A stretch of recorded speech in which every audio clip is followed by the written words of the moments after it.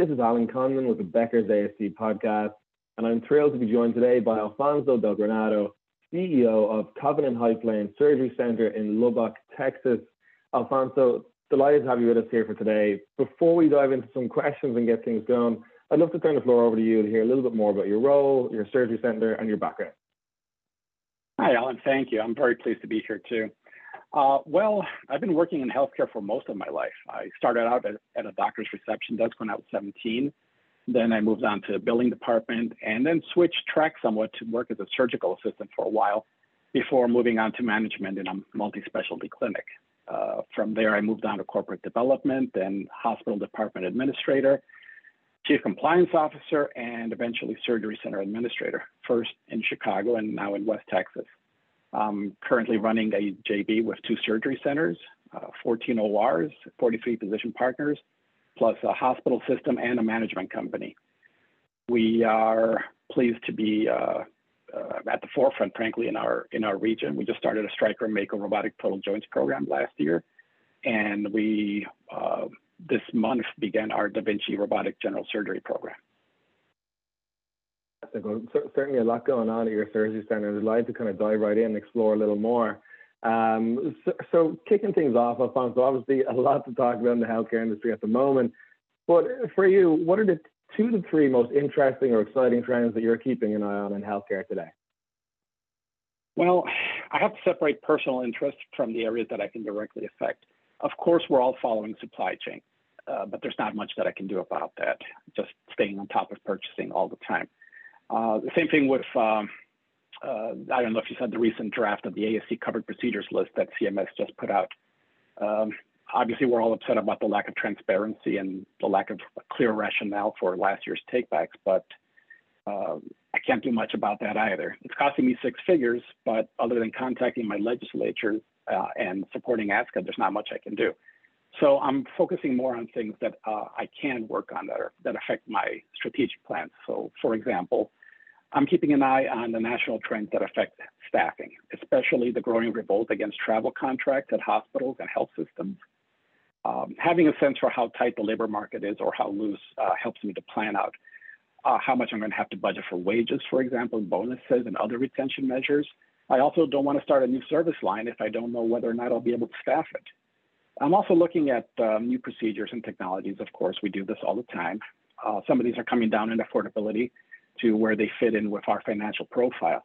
For example, as I mentioned just a moment ago, we're able to afford our Da Vinci program because of a lease that Intuitive put together. That brought the cost down to where we could afford to just dip our toe into waters.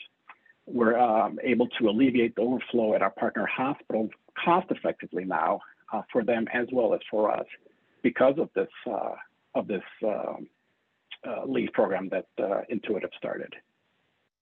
So our trends are really just staying on top of what's coming down the line, what we can do, and what we can implement. I'm interested in larger size trends, but there's not much I can do about those. Well, obviously, one thing you alluded to there is obviously kind of staffing a huge issue at the moment across the healthcare industry. I'm just curious, is there anything you can share in terms of being a surgery center in Texas? Is there any strategies you've found super beneficial in terms of recruiting kind of top tier talent or holding on to top tier talent in such a challenging labor market? Well, surgical centers have always focused on offering a better quality of life, and that's how we're able to get good staff at oftentimes lower wages than hospitals are willing to pay. That's served us very well for a long time. And then we had the COVID crisis and the uptick in agency staffing models. And we found ourselves pretty much with our hands tied behind our back. I had one tech who told me she had taken a $6 pay cut to come work with us, but now the hospital was offering her, well, the agency contract was offering her $15 more an hour. That's a lot for a tech. That's like a 50% bump in her pay. So obviously, there's nothing we can do to compete against that. So all we can do at this point really is just continue to be supportive and provide an excellent experience for our staff. We can't rule by dictate. All of the good leadership tactics, the good leadership models that we've been taught over the years are more important now than ever. Our authoritarian governance no longer has a place in ASCs. Interesting. One thing I'd love to kind of pick your brains on a little bit, you alluded to earlier in the conversation, obviously the implementation of the robotic joint program, I believe, last year, and also the Da Vinci robot in your ASC. How has that implementation been? How have surgeons and patients reacted to it? Have you noticed a significant benefit in operations at your ASC so far? We're a little bit behind with joints. We are still making a profit, but we're not quite up to the level that our pro forma indicated in terms of volume. On the plus side, our contracts have turned out fairly well. This last revision in July got us enough that we're actually on track financially. I can't tell you what it is exactly, but when I talk to my joints surgeons, they essentially tell me business is steady. It's not growing, it's not decreasing, it's fairly constant. So I'm starting to wonder if maybe some fears of the economy taking a downturn are impacting patients and their desire to have surgery done now rather than hold on to their cash and wait and see what happens in the next year or two. Well, then, in terms of industry changes coming down the line, what are you seeing, Alfonso? Well, another trend I'm looking at, I think insurance companies are going to follow CMS's lead. Although they're strangely lagging in some respects, I'm confident that over time they're going to continue to push cases away from hospital outpatient departments and towards ASCs. I'll give you an example here. In bariatrics, I was surprised to learn how few centers of excellence there are that are surgery centers. There's maybe a dozen surgery centers in the country versus about over 850 hospitals that have MBSA QIP accreditation. And the same is true for Blue Cross Blue Distinction centers. Nationwide, there's 9. At least there was at the end of last year when we got our Blue Distinction. Aetna Institutes of Quality, so far only 3 in the nation that are surgical centers. So we've landed all 3, and our bariatric volume is growing by leaps and bounds. I think that insurance companies are lagging, but they're going to start pushing more and more to get these programs away from hospitals and into the hands of surgical centers. And then finally, another change that I see is an acceleration in partnerships with hospital systems. Surgeons value their autonomy, and on the other hand, hospitals prefer full control. So these two sides have to come to an understanding. Our centers function independently, and the surgeons are in control of their directions, of their practices.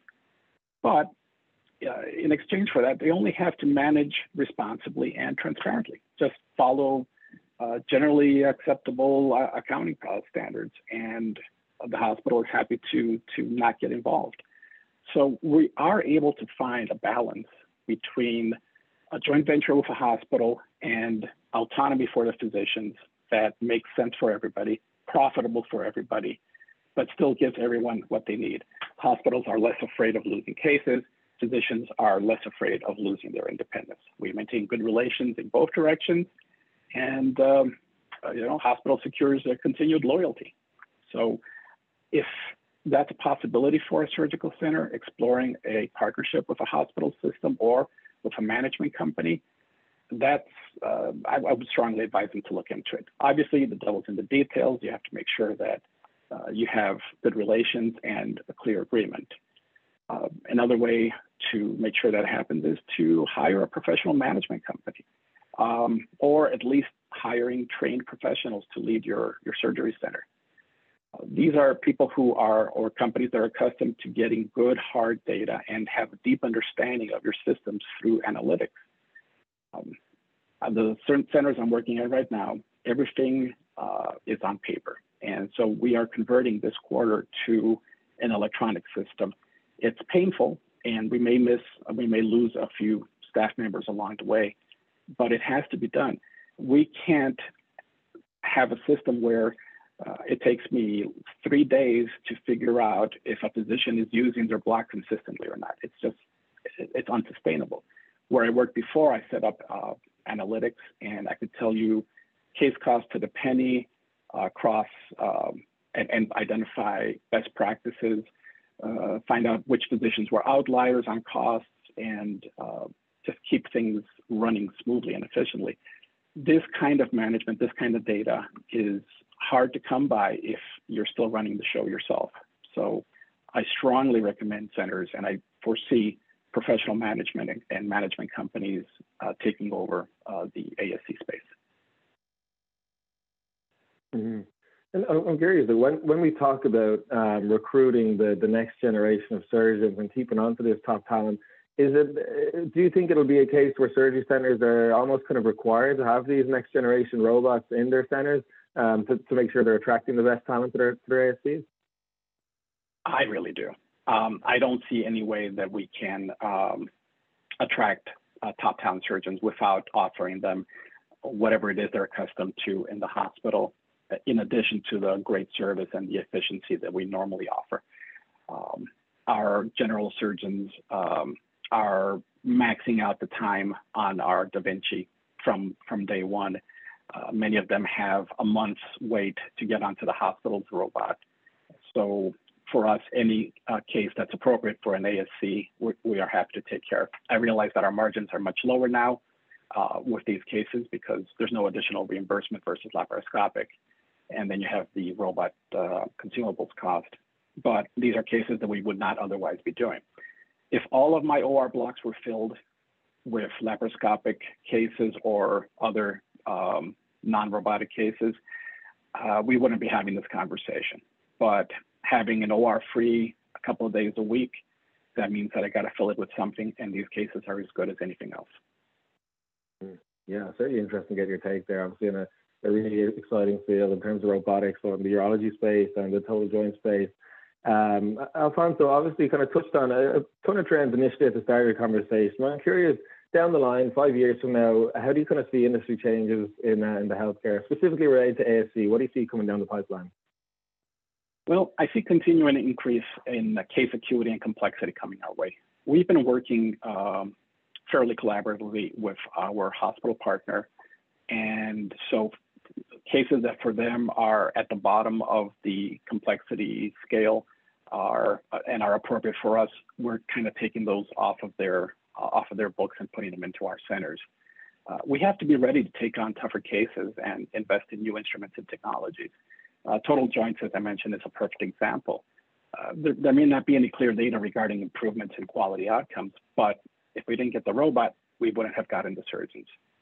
All signs are that the CMS is going to put pressure on hospitals to decrease or eliminate outpatient joints. So we are positioning ourselves to be that outlet for our hospital. And to a lesser extent, the same can be said about the Da Vinci. Outcomes may be comparable, but again, without the robot, we would not be getting these cases. So even though our margins are lower, we're filling our blocks, and that's important for us to maintain profitability. I think some great advice there. Thank you, Alfonso. And lastly, what is your top advice for administrators out there really looking to build a great culture and sustain success? What advice do you have for them? So that's something else I alluded to earlier. I grew up at a time when medicine in general, surgical centers in particular, were very authoritarian regimes. The boss said what people had to do, and the people had to jump to attention and do it. That just doesn't fly today. I mean, that hasn't flown in a long time. I personally adopted a very collaborative leadership style long ago, maybe 20 years ago, and it served me very well. I think that this is the only way you're going to be able to retain your staff and attract good surgeons is to make sure that everything is a team effort, that you support your staff. I view my role as making sure that they can do their best job. And I think that that's something that administrators have to adopt. You also have to get educated. Again, growing up in the ranks and coming up to become administrator is going out of vogue, my friend. We have to educate ourselves and become professional administrators because you don't know what you don't know. When you grow up and you take on the role based on experience, all you know is what you've learned on the job. You don't have a wide view, and that hampers you when you're trying to look at other lines of service when you're trying to glance or look out beyond the horizon. So I recommend that administrators, if they haven't already, go to school, take online classes, develop a relationship with a mentor, do whatever it takes, but keep learning and stay on top of development. And the other piece of advice I guess I would give to administrators is you have to realize that your job is always going to be hard, always. You have no idea how many times I've heard some version of why can't people just do as they're told, or why do we keep having so many problems, or why can't we just set it and forget it? And my answer is always, because if we didn't, we would be out of a job. That is our job, is to take care of those problems. Human beings are human beings, and we're here to make life easier for our employees, not the other way around. We are here to give them and our physicians what they need to be successful, what they need to do their best job and to be their best selves. If you believe that being at the top means comfort and convenience, you should probably be looking for another profession. This is hard work, and it will get harder. So we have to continue to do what it takes to get the job done. That's why we're here. Fantastic. I think that's a perfect note to end on. Some excellent leadership advice there from leaders across the industries. Alfonso, thank you so much for joining us today. It's been a real pleasure speaking to you again, and I look forward to continuing the conversation down the line. Thank you, Alan. I appreciate it. Look forward to it as well.